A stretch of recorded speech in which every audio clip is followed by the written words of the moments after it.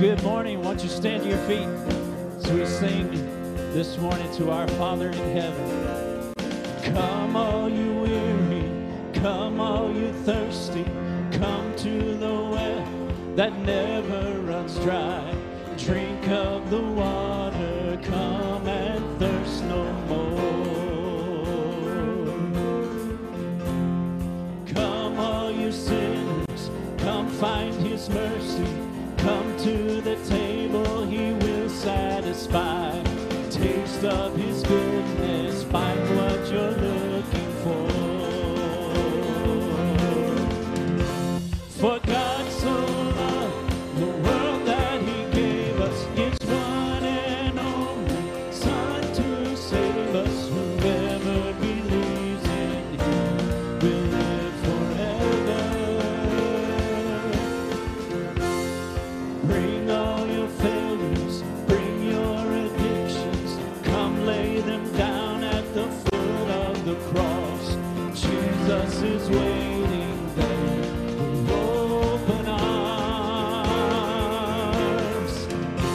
For God so loved the world that he gave us his one and only Son to save us. Whoever believes in him will live forever. The power of hell forever defeated. Now it is well. I'm walking in freedom, for God so loved the world. Praise God, from whom all blessings flow. Praise Him, for the wonders of His love. Praise God, from whom all blessings flow. Praise Him, for the wonders of His love. For God so loved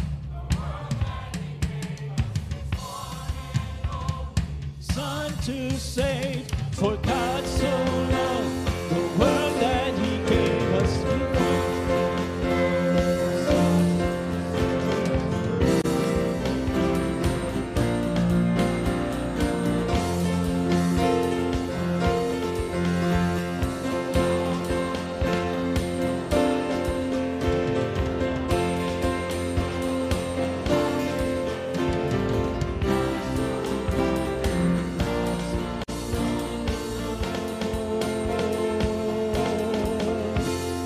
Bring all your failures, bring your addictions, come lay them down at the foot of the cross.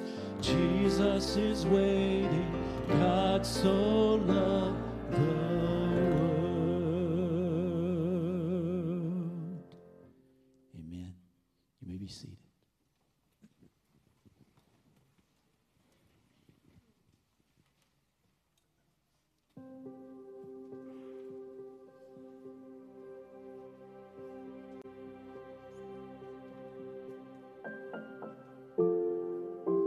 Courage and kindness, strength and gentleness, fortitude and tenderness.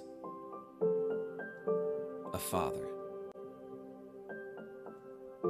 a leader and a lifelong teacher, a comforter and a patient listener, a hero and a world changer. A gift from God above. Being a father is a high and holy calling. It is not only a blessing, but also a stewardship. Fatherhood is a precious opportunity and a divine responsibility, because it is one of the many ways that God watches over all of us. A father is a protector and a provider, a hard worker and a family man, a role model and a faithful friend. And so from all of us, to all of you, thank you to the fathers.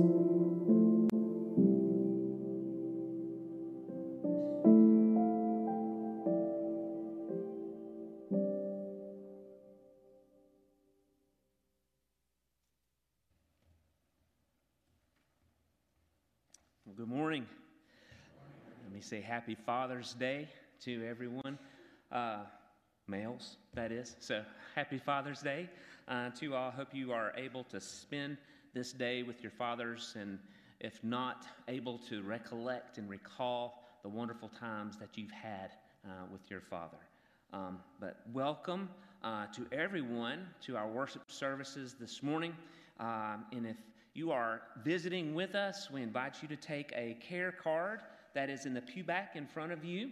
And if you would fill out the information on this care card and either put it in the giving boxes in the foyer of our sanctuary or hand them to one of our staff, we would love to have recollection of your visit. So if you would take time to do that if you're visiting today. And then on the opposite side of the care card is a place for anyone to fill out any prayer need or prayer concern that you might have. Of course, we would like to know about that as well. So please get those back to us. And like I said, our staff would love to pray for you guys. As far as announcements go this week, there's not a whole lot going on. Big thing coming up is our VBS. And that starts next Monday night. Our theme for this year is Twists and Turns, and VBS is July 26th through the 29th from 6:30 to 8:30 p.m. If you've not yet registered your child, ages 4 through 7th grade, you can do so in two ways. We have registration forms in the lobby at the welcome desk, or you can go online and register your child. But we certainly want to make VBS a highlight of our year. So many people come to faith in Christ through the arm of Vacation Bible School. So I know it's going to be an incredible week. So even if you have neighbors that are in this age group, get out there and invite them to come and just let them know how that they can register and be a part of VBS. VBS is also for adults. They all have an adult class as well going on at the same time as our kids are meeting. There's no registration for that, so just show up for that. That's going to be a good week of Bible study as well. You can also register for the snack suppers that will be starting at 5:15 each night before VBS, and it's $16 to cover 4 meals. That's a pretty good deal. The meals will be breakfast for supper. There's going to be 80-style school pizza, chicken and cheese quesadillas, and a pasta bar. So it's going to be a good time of fellowship, too, around the table. And it's easy that you don't have to go home. You can just come here, eat your dinner, and do VBS. But we do need to know how many to prepare for. So if you would register for that online as well, that would be wonderful. This past week, we had a mission team just get back from Anchorage, Alaska. They were involved in helping First Baptist of Anchorage, Alaska, prepare for Vacation Bible School themselves. They're having Vacation Bible School this week, but they helped prepare them to get ready for VBS. And then we also had some of our guys do some construction work, but we look forward to hearing from them in the future about this mission trip. And also, we have another mission team that's headed out to Alaska on June 24th, and they're going to Soldotna, Alaska. And at the end of this service, we're going to have a commissioning prayer for them. So I know that you'll be wanting to pray for them, and as they do their mission in Soldotna, Alaska. Last item is Matt and Darian Tucker and their boys will be leaving us at the end of the summer or the 1st of August because they have been called to Locust Grove Baptist Church in Weaverville, North Carolina. They will begin their ministry there, and their gain is our loss. Matt has been interning here at the church this year throughout different areas of the church, and right now he is serving as our youth intern, doing an outstanding job. I look forward to what the Lord does in his life and in the life of his family as they serve him there in Weaverville. But they begin their duties there the 1st of August. On June 8th, we had the privilege, deacons and staff had the privilege of talking to Matt about his ordination. And we drilled him with some serious questions. So he sat through his ordination council on June the 8th, and the deacons and the staff wholeheartedly support us going forward with this process. And at the end of this service, you will have an opportunity to be a part of that process too. As a church body, you will vote on the recommendation to ordain Matt Tucker. And then on July 2nd, we will have an ordination service in this room at 5 o'clock. And I know you will want to be a part of that special day. To see a homegrown youngin' like that be faithful to the Lord. Kevin Seeger said he has known him since he was 1 year old here at Pitts Baptist. So he has literally grown up in this church, and it's so encouraging to see folks like Matt go out and serve the Lord. But be praying for him and his family as they make that transition. So as we prepare our hearts for worship, won't you take just a moment to bow your head silently before the Lord? Pray to him and thank him for this day. Thank him for the fathers that we've had. Thank him for that salvation that is ours through the Lord Jesus. Just still your hearts. Be still and know that he is God.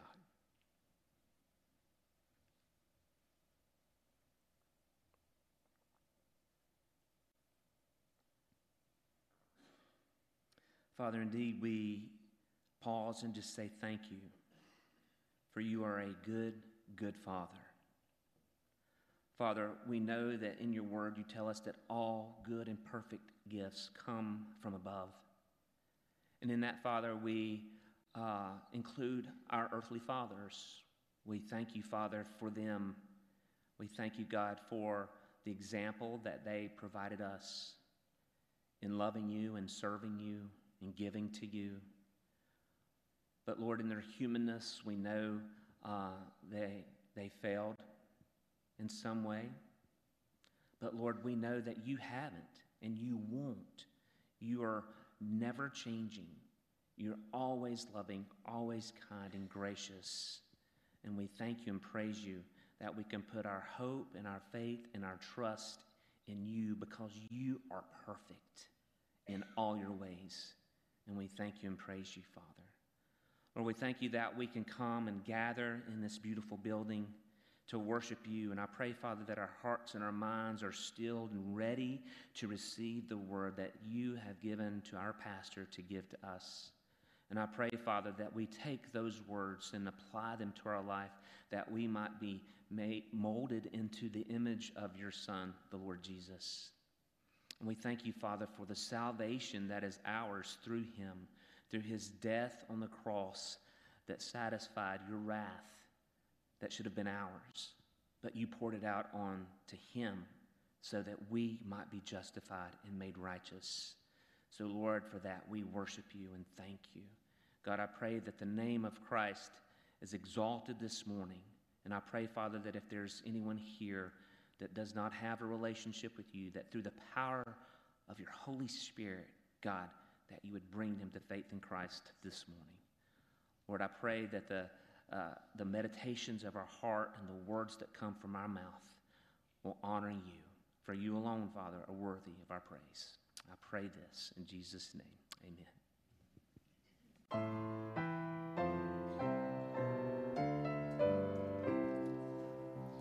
A mighty fortress is our God, a bulwark never failing.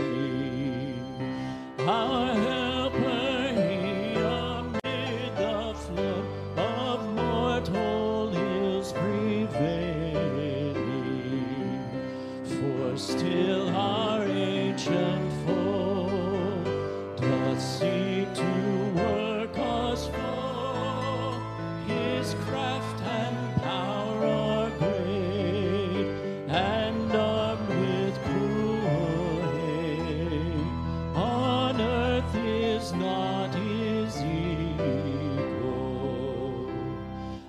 And though this world with devils filled should threaten to undo us, we will not fear, for God hath willed His truth to triumph through us.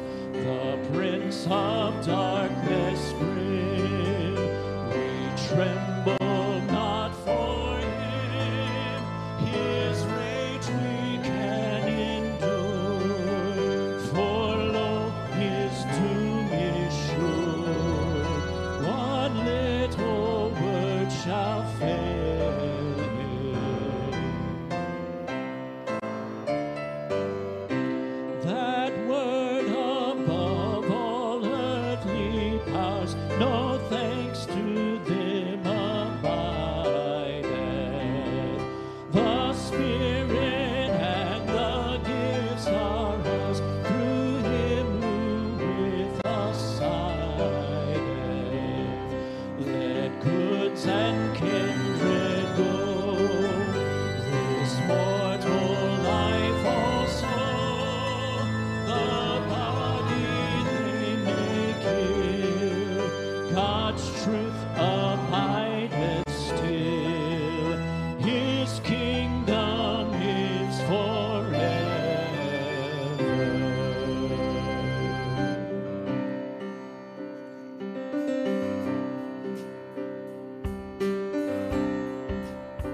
In the name of the Father, in the name of the Son, in the name of the Spirit, Lord, we come, we gather together to lift up your name, to call on our Savior, to fall on your grace.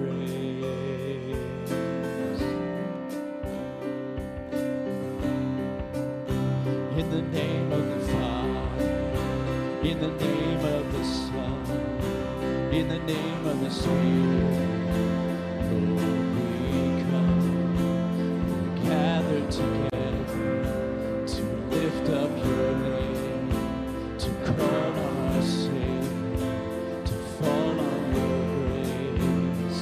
Hear the joyful sound of our offering as your saints bow down, as your people sing.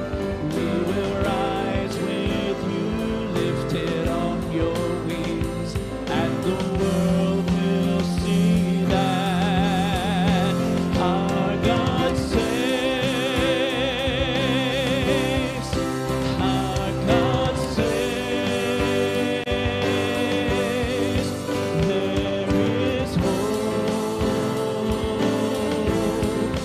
in your name.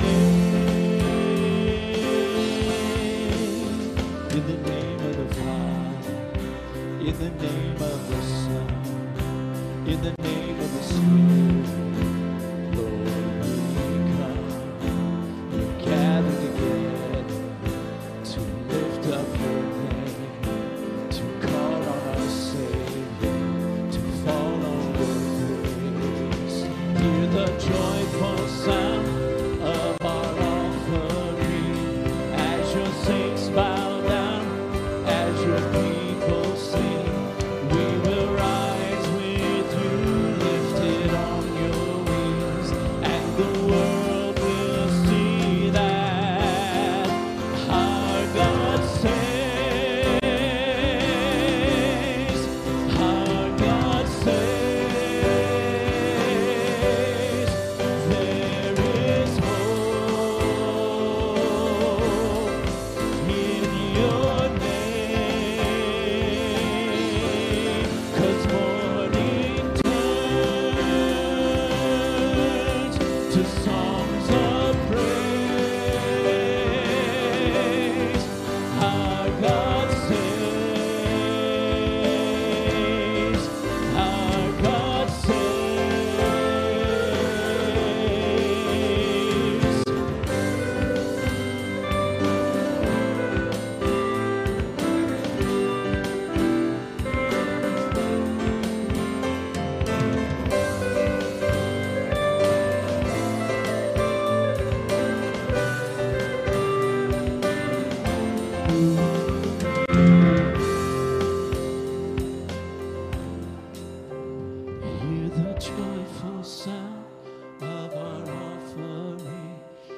As your saints bow down, as your people sing, we will rise with you, lifted on your wings, and the world will see that.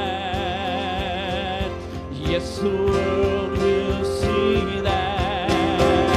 Our God saves.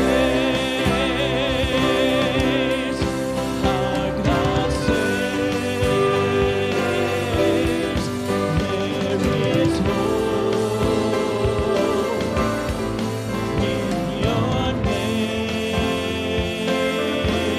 'Cause mourning turns to songs of praise. Our God saves.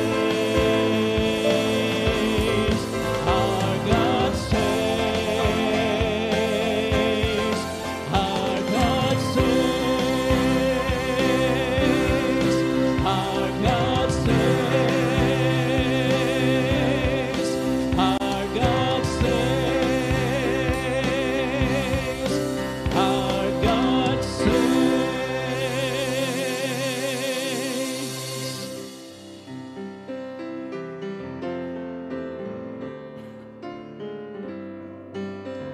Lift your voices to your heavenly Father this morning. Sing to him.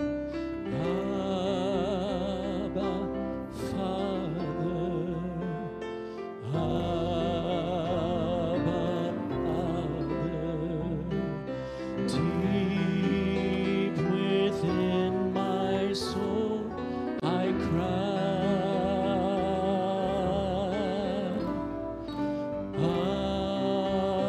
Abba, Father.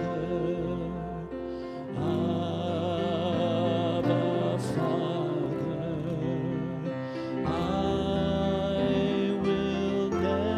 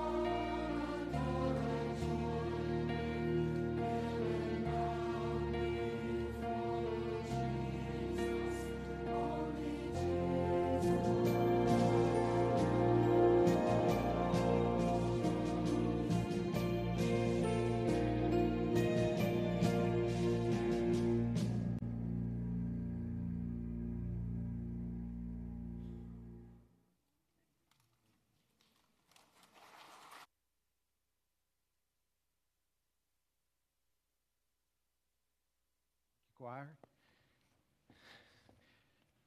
Take your Bibles out and turn with me to Matthew 7, if you would please. We'll take a little pause from our series going through the Gospel of Mark. Let me add my Happy Father's Day to those that have already said that. And for some of you, you'll graduate one day and become a pawpaw. And you'll see why that's such a big deal when it happens. But Happy Father's Day, Happy Pawpaw Day, or whatever you're called. But anyway, I want to bring a message this morning entitled, Dads, What Kind of Builder Are You? What kind of builders are you? Matthew chapter 7, and we're going to pick up reading in verse 24. And just simply read down through verse 27 is all this morning. And so if you would stand with me for the reading of God's word, please. Jesus said, Everyone then who hears these words of mine and does them. I want you to notice how he's setting this up here. Everyone who hears these words of mine and does them will be like a wise man who built his house on the rock. And the rain fell, and the floods came, and the winds blew and beat on that house, but it did not fall, because it had been founded on the rock. Now listen to this next one. And everyone who hears these words of mine does not do them will be like a foolish man who built his house on the sand. And the rain fell, and the floods came, and the winds blew and beat against that house, and it fell, and great was the fall of it. Thank you. You may be seated. Folks, what's so interesting about this section of the Sermon on the Mount is to understand what Jesus has been doing here for the past number of verses. You see, this is a section of great contrast. Jesus will put two images side by side with one another, and he's not comparing them, he's contrasting them. For example, previously, he spoke about two gates. Two gates and two kinds of roads. In all of life, we come to crossroads, and each road has a gate, and one is wide. And it is so much easier to go through that gate. In fact, Jesus said many travel through that gate and on down the road to destruction. And then he went on to say the other gate, the narrow gate, leads to a narrow road that leads to heaven, and actually there are few that travel that. Now, folks, how many times in society today, as you listen to conversations of people who have lost loved ones, and they may be unbelievers, and they'll say, yes, Dad or Granddad or Grandma is in heaven today. It's like everybody just assumes everybody is going to heaven. Jesus said just the opposite. There's actually few that go through the narrow gate and travel the narrow road that leads to eternal life. Well, that's one of the comparisons. The next would be two trees. There are two different kinds of trees. And he says one bears bad fruit. And those trees bear bad fruit because they're bad trees. They're corrupt trees. And then there are trees that bear good fruit. They bear good fruit because they're good trees. The fruit of one's life is an indicator of what that person's heart condition is. Someone who's genuinely born again will have a life that bears good fruit. And then he speaks about two different crowds of people. One crowd that in that day says, Lord, Lord. They say it with their lips, but they don't know the Lord. They don't know the Lord at all. And he says, depart from me, I never knew you. And then the other group calls on the Lord, Lord, Lord, but they know him. They hear the words, well done. Because theirs is more than just a profession with their lips, it's a reality with their lives. They've been born again, they've been changed. And then Jesus comes to this image or this contrast of two different kinds of builders. Both of them are in the classroom of the Lord. Both hear the Master's words. We might even imagine them being in the same church, even the same Sunday school class. You see, as Dr. John R.W. Stott writes in his commentary on the Sermon on the Mount, Jesus isn't just simply contrasting believers from unbelievers here. That would be the case if Jesus were contrasting those who heard the word from those who didn't. But he's pointing out that both builders hear the word. And so as Stott points out, we've got to assume that Jesus is also giving a warning even to those within the church. Among those who hear the word, there are true believers, there are false believers. Just as Jesus previously pointed out with the two groups saying, Lord, Lord. Both hear the same sermon. Both have a copy of God's Word in their hands. Much of their life might look identical almost from the outside. One builder hears but then departs to go about his life and live his life as he wants to. The other builder hears, but hearing's not enough for him. He puts into practice what he's heard. And so his life survives the judgment of the Lord, whereas the other careless builder suffers the loss of everything in the great judgment of the Lord that is coming.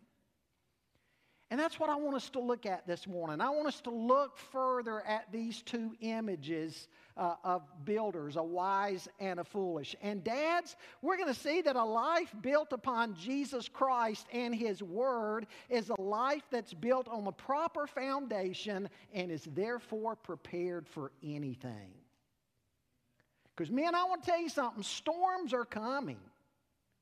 They are a normal part of life. In fact, I might be talking to somebody who is in a storm right now. And I would ask you, are you prepared for that? Is your family prepared for that?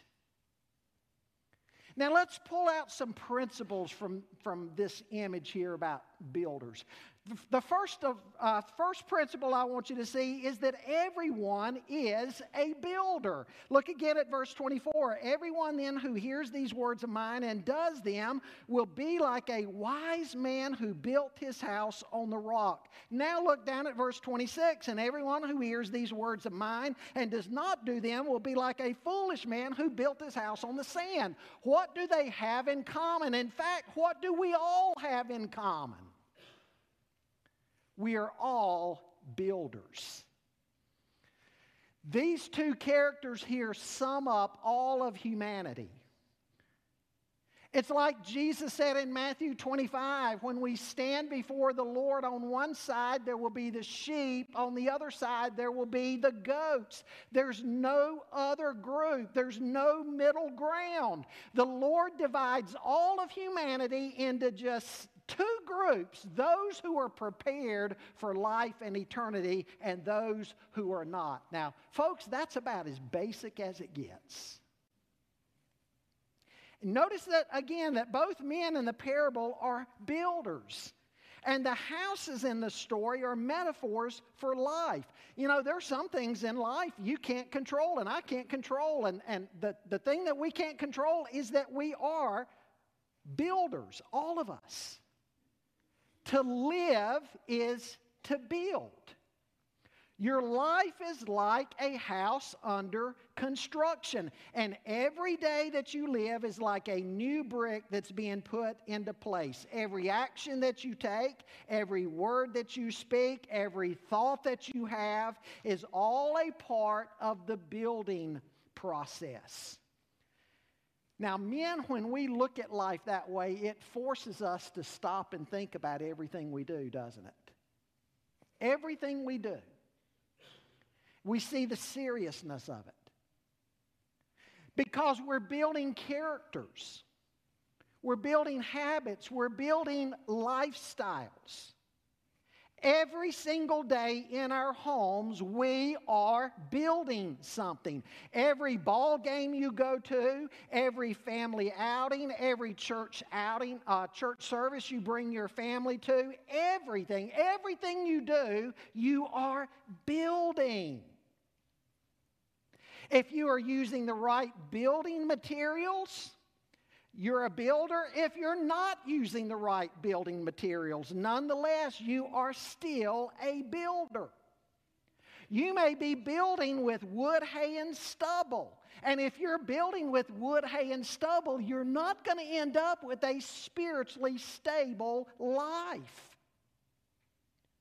Let me give a financial example. Now, this is not about finances, but just an example. Here's a young couple who gets married, and as they get married, maybe they've been used to having a lot of stuff in their parents' homes because their parents have been building wealth for decades upon decades. And here's this young couple. They get married, and what do they want to do in their marriage? They want to make a lateral move, materially speaking, but they can't. They don't have that many years of accumulating things under their belt. And so what do many young couples today do? They take out this plastic card and that plastic card and this one and this one and this one, and finally they rack up debt so big, buying things they can't afford, until they look at one another one day on the brink of bankruptcy and they wonder how they got to where they are. Well, we know how they got to where they are. They got where they are with every purchase that they made. That's how they got where they are. Every purchase was like a brick in their financial house that they were building. And again, that's just a financial analogy of how we all are in life with everything. We're building every day. And as the Bible points out, one day you'll have to give an account, and I'll have to give an account for what we have built. The one thing we can't control is the fact that we are builders. Again, to live and breathe is to be a builder. That's a principle we don't have any control over. It's just a reality. It comes with life.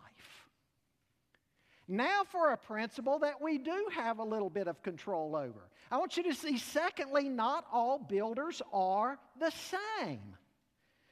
Look again at verse 24 and 26. Everyone then who hears these words of mine and does them. Look down at verse 26. And everyone who hears these words of mine and does not do them.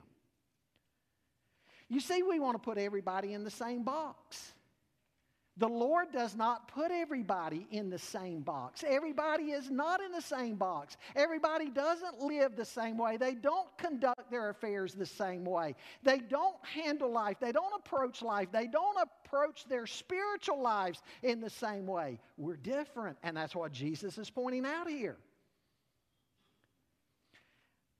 First of all, he mentions the wise builder. Notice what he does. He builds his house upon the rock. And notice who Christ says this man is. He's the man who hears the words of Christ and it changes his life. He shapes his life based upon what Jesus has told him in his word.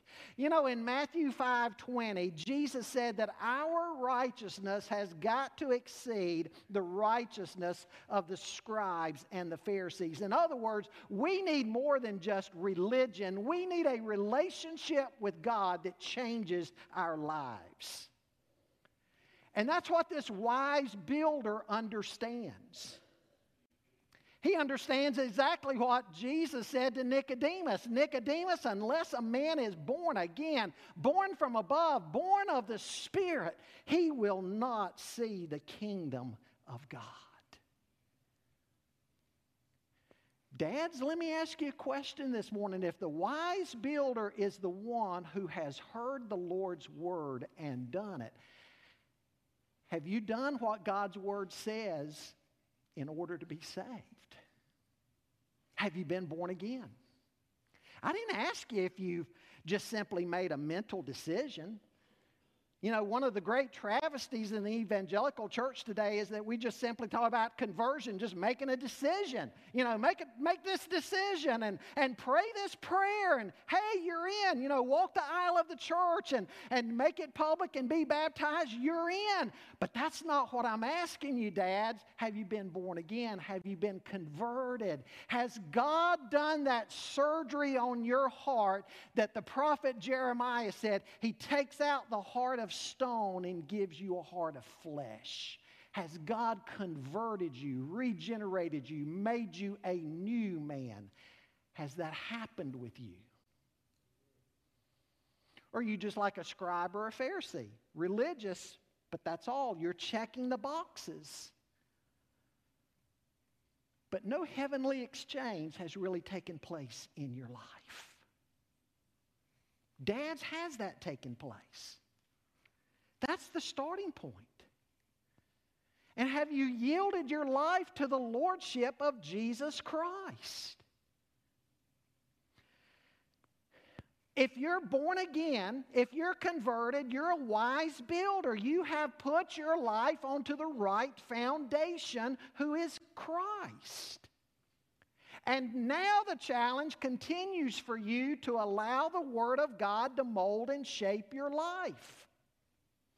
Allowing it to bring direction and correction to your life. That's how to be a wise builder. You see, a wise builder looks down the road and he realizes something. He realizes that his house needs a solid foundation. Because if a house is going to stand, it needs the right foundation. Oh, sure, it would be a whole lot faster, a whole lot easier, a whole lot more convenient to just start constructing some type of edifice.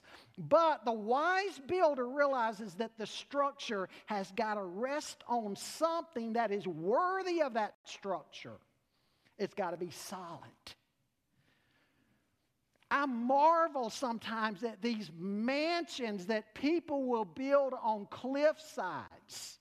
Like in California, and rains and mudslides will come, and these multi-million-dollar mansions will just slide right down into the ocean, and then they'll go right back and do the same thing all over again. Haven't they learned anything? The wise builder builds on a solid foundation. He digs down, he finds the rock, and he lays the proper footings, and he goes from there. It takes time, it takes a lot of effort, it takes a lot of attention, but in the long term, it's well worth it. You know, I couldn't believe when we were building this building and then the core, how long the construction company took with the foundation.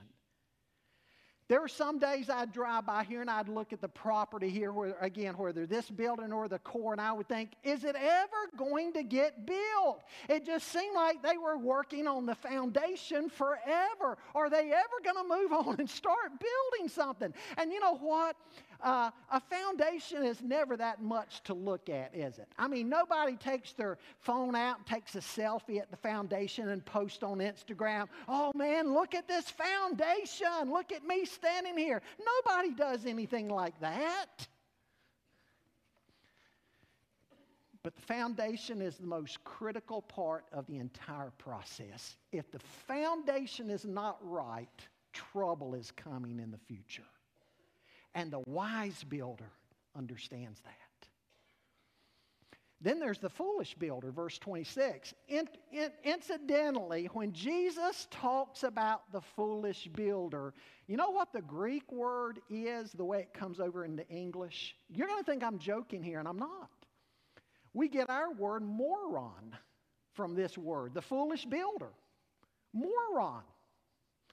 That's literally the word. Verse 26 says, everyone who hears the word of the Lord does not put it into practice can be like a foolish man, a moron who built his house on the sand. Here's a guy who just wants to get the structure up. He wants to get the visible part of the house going. The part of the house that everybody's going to ooh and ah over and be so impressed by. And so he goes out, and surprisingly, he's not concerned about all this work up front with the with the site planning, with the foundation. He just starts putting brick and block and wood in place on top of the ground, which in this case, Jesus says is nothing more than sand. He might be proud at how fast his house is going up. Man, it looks to everybody like he's making wonderful progress. But never mind that he's got a fatal flaw in his process from the very beginning. Again, maybe he's just in a hurry. You know, it amazes me today how from time to time I'll talk to somebody and they'll say, "Preacher, you know, I know we've been out of church for months, even years now. We've gotten busy with this. We've gotten busy with that. You know what, preacher? We just don't have time anymore for church. We don't have time to serve the Lord. We don't have time. In my business life, I don't even have time hardly to read the Bible or pray anymore. We just don't have time." And I want to say, are you kidding me? Do you hear what you are saying? You're saying that the foundation, you've just let that go and forgotten about it. You know, there's other foundations that people build on today. You've heard me talk about some of the isms before that people are building on today. Intuitionism. People who use their feelings to be their guide and their authority in life. It's the old saying, if it feels good, if it feels right to you, you just feel it in your gut, just do it. It must be okay. Do you realize some people are building their lives on what feels right to them? That's their guide. That's their compass. But remember what Jeremiah the prophet again said, the heart is deceptively wicked. Who can trust it?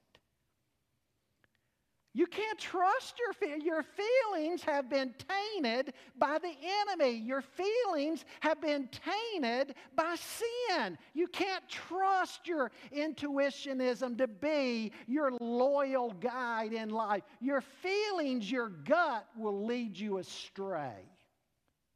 But nonetheless, that's what some people are building their lives upon. Again, you can't build your life on what you feel is truth. Truth is truth regardless of how you feel about it. Truth is truth. Truth has to match, your feelings have to match reality. A situation is not necessarily true just because I feel like it is true. Intuitionism is a sandy foundation, and it will come crumbling down when the storms come. Another one is existentialism. Their experiences. They're believing that their experiences as they've gone through life are a reliable guide to be their foundation, their experiences. Here's a person that they just think this can be my infallible guide in life. There are some kids you come to a day like Mother's Day or Father's Day, and you know what? They might have very bad images of Mother's Day or Father's Day because maybe they come from an abused home. And so when we have either Mother's Day or Father's Day, they just their experience was bad. And you know what? They claim that or they feel by their experience that all dads must be bad. But I want to tell you something. He's the perfect father. I spoke to a senior adult man right before the service today, one of the most well-respected senior adult men in our church, and he said, "Pastor, I want to tell you something. For years after I was converted as a young adult," he said, "I really had a lot of problems in my life thinking about God as my father, because I grew up in such an abusive home with an abusive dad." And he said, "I knew that was a cycle that, praise God, I had to break in my family with my kids. And he said, praise God, we broke that cycle. We changed generations of child abuse in my family that had been in my family and even up in generations above me. And my wife and I, we broke that cycle and we gave our kids a good home. He's a perfect Father. He's a perfect Father. And if you've had a bad experience with an earthly father, you can rest assured today on this Father's Day that in God you have a perfect Father. He is a good, good God, and He loves you. Others build their lives on rationalism. Human reason is their God. If they can't explain it, if it doesn't make sense to them intellectually, if they can't put all the pieces together just right to their intellectual understanding, they're not going to accept it. Rationalism. Still others, pragmatism. This is the feeling that, hey, if something works and gets the job done, it's okay. In other words, it's the result you're after, not necessarily whether something's right or wrong. And so the pragmatist might say, hey, if cheating is what it takes to get by in life, I'll cheat. Others buy into materialism. Their whole life is centered around the accumulation of wealth because they have refused for one reason or another to believe in God, and they think this life is all there is. And so the whole point of this life is simply to get as much as you can and be as comfortable as you possibly can. All of those are sandy foundations. All of those isms of today. And folks, I'm telling you, when the storms come, those foundations are not going to hold you up because they are all sandy foundations. And your house will collapse. And what's so sad is we look around us today in the world, so many are building their lives upon one of those isms. Again, what's the point? Not all builders are the same. Some are wise, some are foolish. And now the third principle I really want to get around to today. Storms arrive and storms reveal. Look at verse 25. And the rain fell, and the floods came, and winds blew and beat on that house, but it did not fall because it had been founded on the rock. Look at verse 27. And the rain fell, and the floods came, and the winds blew and beat against that house, and it fell, and great was the fall of it. You notice here that the day of testing, the moment of truth, comes for both builders. And that's so true to life.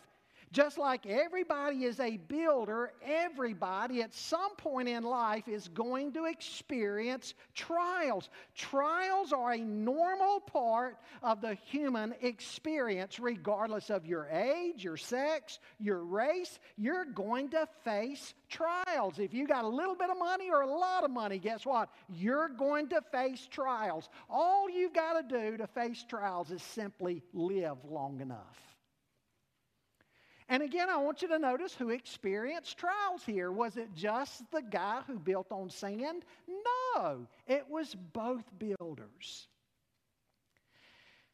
James chapter 1 says, "Consider it all joy, my brethren, whenever you fall into various trials." James is pointing out a reality there again that Jesus is pointing out here. We're all going to face trials in life, all of us. And James says we need to have the right attitude whenever we fall into them. We don't go looking for them, we just fall into them. And James describes them as being of various sorts, all different shapes and sizes and colors. The trial, when James is talking about various trials, he's using a Greek word that we literally get our word polka dot from. Trials in life come in all different shapes, sizes, and colors. Life is dotted with trials. Again, it's a reality. They're all around us. It may be cancer, it might be a divorce, it might be a child on drugs, it might be a job loss, on and on I could go. They're varied, they're all around us. And somebody wisely once said, if we could all take our trials and lay them out on a big long table so we could look at everybody's, we would probably end up taking our own trials back.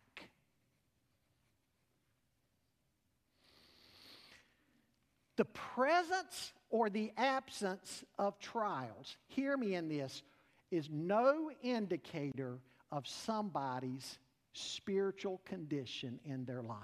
Somebody might think of a couple in the church and they're going through all kinds of heavy trials. And you might be tempted to think in your mind, what have they done wrong? What's wrong with them? Well, maybe nothing. In fact, they may be some of the most spiritually minded and stable people in the church who built their house on the rock. Remember Job?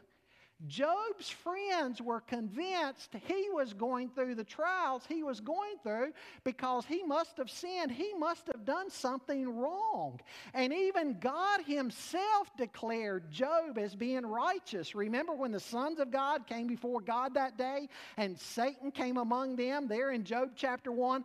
God said to Satan, "Have you considered my servant Job? He is a righteous man in all that he does." God's verdict of Job was a righteous man. And yet God allowed Job to be tested. So again, don't ever look at somebody's life and if somebody doesn't seem to have any trials, you say, oh, they must be right with God. They're doing everything right. Somebody has a lot of trials, oh, they must be wrong with God. They must be doing something bad. That may not be the case at all. May not be the case at all.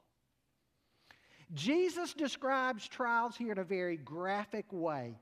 Weather calamities, rain on the roof, flood on the foundation, winds against the walls. In other words, these two houses are being hit from every imaginable angle. And again, that's like life. We're tested in our faith, we're tested in our finances, we're tested in our families, and sometimes, as Hebrews 12 points out, we're tested because God is using tests to discipline us. Tests hit us from every angle imaginable. And plus, we live in a fallen world where bad things simply happen, oftentimes to people that we would call very good people. We live in a fallen world. But Jesus' point here is that it's trials, it's storms that are going to end up revealing what your foundation is. Don't miss that. Again, folks, notice both homes looked okay until the storms hit. As long as the sun was out and the breeze was gentle, everything appeared to be just fine with both houses. Life is easy as long as everything is going your way. Here's two men, these builders. Let's even say they belong to the same church, maybe even work for the same company. They get up on Monday morning, put on similar suits and ties, get in similar cars, drive down to work, maybe pick up the same Bojangles country ham biscuit on the way to work. They get into the office, they talk about the latest sports things, and they might even talk about church the day before, and everybody would conclude, here are two men that are very much alike, very similar. And they may be as different as night is from day, because one is building his house on the rock and the other is building his house on sand. They're different. And what's going to make that come to light as those men go through life and experience trials? Trials are like a big, gigantic spotlight on your life. They're going to show you where your trust is. Is your trust in yourself or in the things of the world that's going to fail you every time, or is your trust in Christ? It's the trials, the storms, the tests that are going to be the spotlight that will eventually reveal that in your life. And notice what Jesus said about the house built on the sand. It collapsed. But man, it was a cataclysmic collapse. Jesus said, and great was its fall. But the house on the rock, it stood. It stood. When applied to people, again, we see the same thing. You look at different people, different families. They look very much the same. You come to church and look around at the people on the pew in front of you, behind you, beside you, and you know what? You might notice, hey, these people look just like me. I look just like them. And we come and hear the same messages, maybe the same Sunday school material, same opportunity to hear. We go out the door, and folks, one of these days, Christ is saying, the way life turns out, whatever foundation you're built on is going to be revealed. It's going to come to light. Different outcomes. Different outcomes. Jesus said the rain fell, the floods came, the winds blew and beat against that house. It fell, and great was the fall of it. And you know what scholars are agreed on here? They're agreed on the fact that what Jesus is speaking of here is the eschatological storm that's coming one day. You say, preacher, what are you talking about? Eschatology, end times, eschatological storm. End times when you're standing in judgment before the Lord. When you're that man who's built his house on the sand, and that eschatological storm, you've breathed your last breath, you're standing before the judgment seat of Christ. And everything about your life is exposed that you never had your life built on Christ. You're going to suffer the greatest collapse imaginable as you hear the words, "Depart from me, I never knew you." There couldn't be any collapse greater than that. And you know what's still even more astounding here? Again, as commentators point out, the rabbis of the day, they would have commonly said, you hear these words of the law and build your house on that. The law being the first 5 books of the Bible, the 10 Commandments. Many of the rabbis would have said you've got to build your life on the law. But no rabbi would have ever said, they would have never had the audacity to say, build your life on my words. But that's exactly what Jesus is doing here. He's going far beyond what a typical rabbi of the day would say. Jesus is saying, you are to listen to my words and build your life on my words and put my words into practice. How can Jesus say something like that? Because he's God. He's the Messiah. And so, dads, I want to ask you, have you built your life on him? and what He says? Have you obeyed Him? Jesus said, you want to know the one who loves me? The one who loves me is the one who obeys me, the one who does what I say. Have you built your life on Him and His words? Have you put His words into practice? Or do you come and hear His words and kind of nod in agreement? They go in one ear and out the other. You leave and nothing ever changes about your life. Which is it with you? Which is it? Dads, your family's watching. My family's watching. It's like the little boy following his dad out to his dad's car in a deep snowstorm one day, and the dad looked back and he noticed the little boy jumping from footprint to footprint, and he said, son, what are you doing? And the little boy said, Dad, I'm trying to walk in your footsteps. People are watching. And dads, the point of the message is not to stir guilt. It's to stir introspection. What are you building your life on?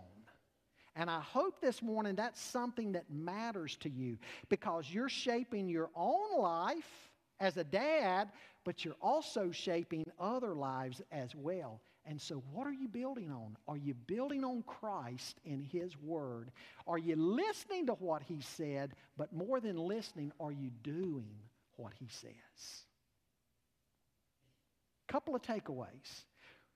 Realize today, just summing up, that you are a builder. There is no way around it. Your life is under construction from your birth till the time you die. You're like a house under construction. You can't avoid that. It's just a reality that happens. And so what kind of builder are you? Are you wise or foolish? Because again, there's only two kinds of builders. I want you to understand today that hearing and knowing God's Word is a great privilege, but it does not guarantee that you are a wise builder. Have you acted on God's Word? Have you come to Christ? You know, the sure mark of true conversion is that a person not only hears, not only attends church, but they put into practice God's truth in their life. John wrote about this in 1 John 2. He says, and by this we know that we have come to know Him if we keep His commandments. Whoever says, I know Him, but does not keep His commandments is a liar, and the truth is not in him. But whoever keeps His word, in him truly the love of God is perfected. By this we may know that we are in Him. Whoever says he abides in Him ought to walk in the same way in which He walked. Powerful words.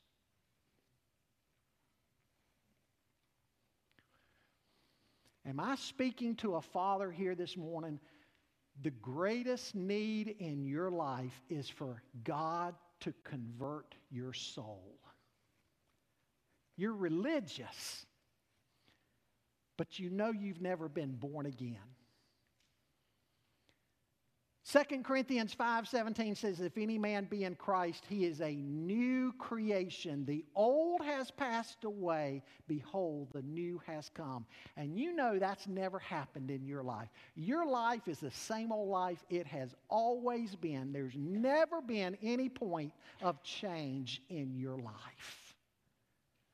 You need Christ. You need to ask Him to do what you can't do, and that is to remove your heart of stone and give you a heart of flesh, to regenerate you from above, from the power of His Spirit. Dads, call on Him to do that in your life. I might be speaking to another dad who's done that. You've done that.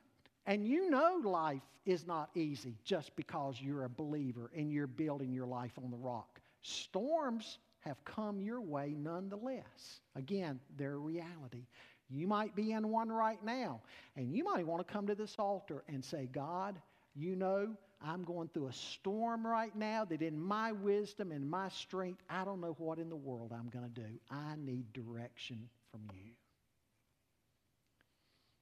And you know what? You'll get that direction. I'm not saying it'll come to you just at the drop of a hat like that. But if you're seeking God in the middle of that trial, seeking Him on your knees and in prayer and in His Word, I believe over time He's going to make so clear to you what you're to do in the midst of that trial. He's going to help you because you're His child. And He'll give you direction. Cast all your care upon Him because He cares for you. Father, we thank You for this text about builders because it is so appropriate to every one of us, every moment of every day. We're builders. We can't avoid it. Lord, help us to look with eyes of introspection, though, at what we're building on. Do we have the proper foundation in Christ? Have we tried to bypass that? There are some people that think if I'm good enough, if I just go to church enough, if I check the right boxes, Lord, reveal to some man here today, if there's a man doing that he needs to be changed. He needs to be saved.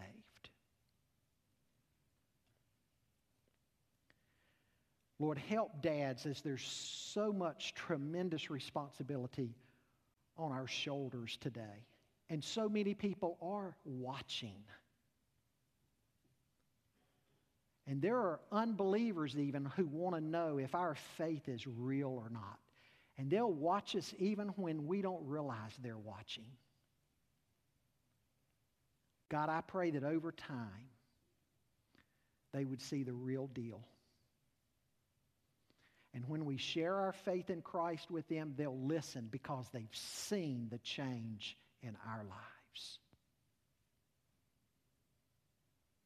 Lord, help families in this church. Help dads. As they're that spiritual leader for their home, I pray that they would not be negligent in that. I pray that they wouldn't turn to things in the world to try to satisfy them. Lord, keep our eyes focused and riveted upon Christ, that we can set the proper course for those who follow. And we pray these things in Jesus' name. Amen. Would you stand, please?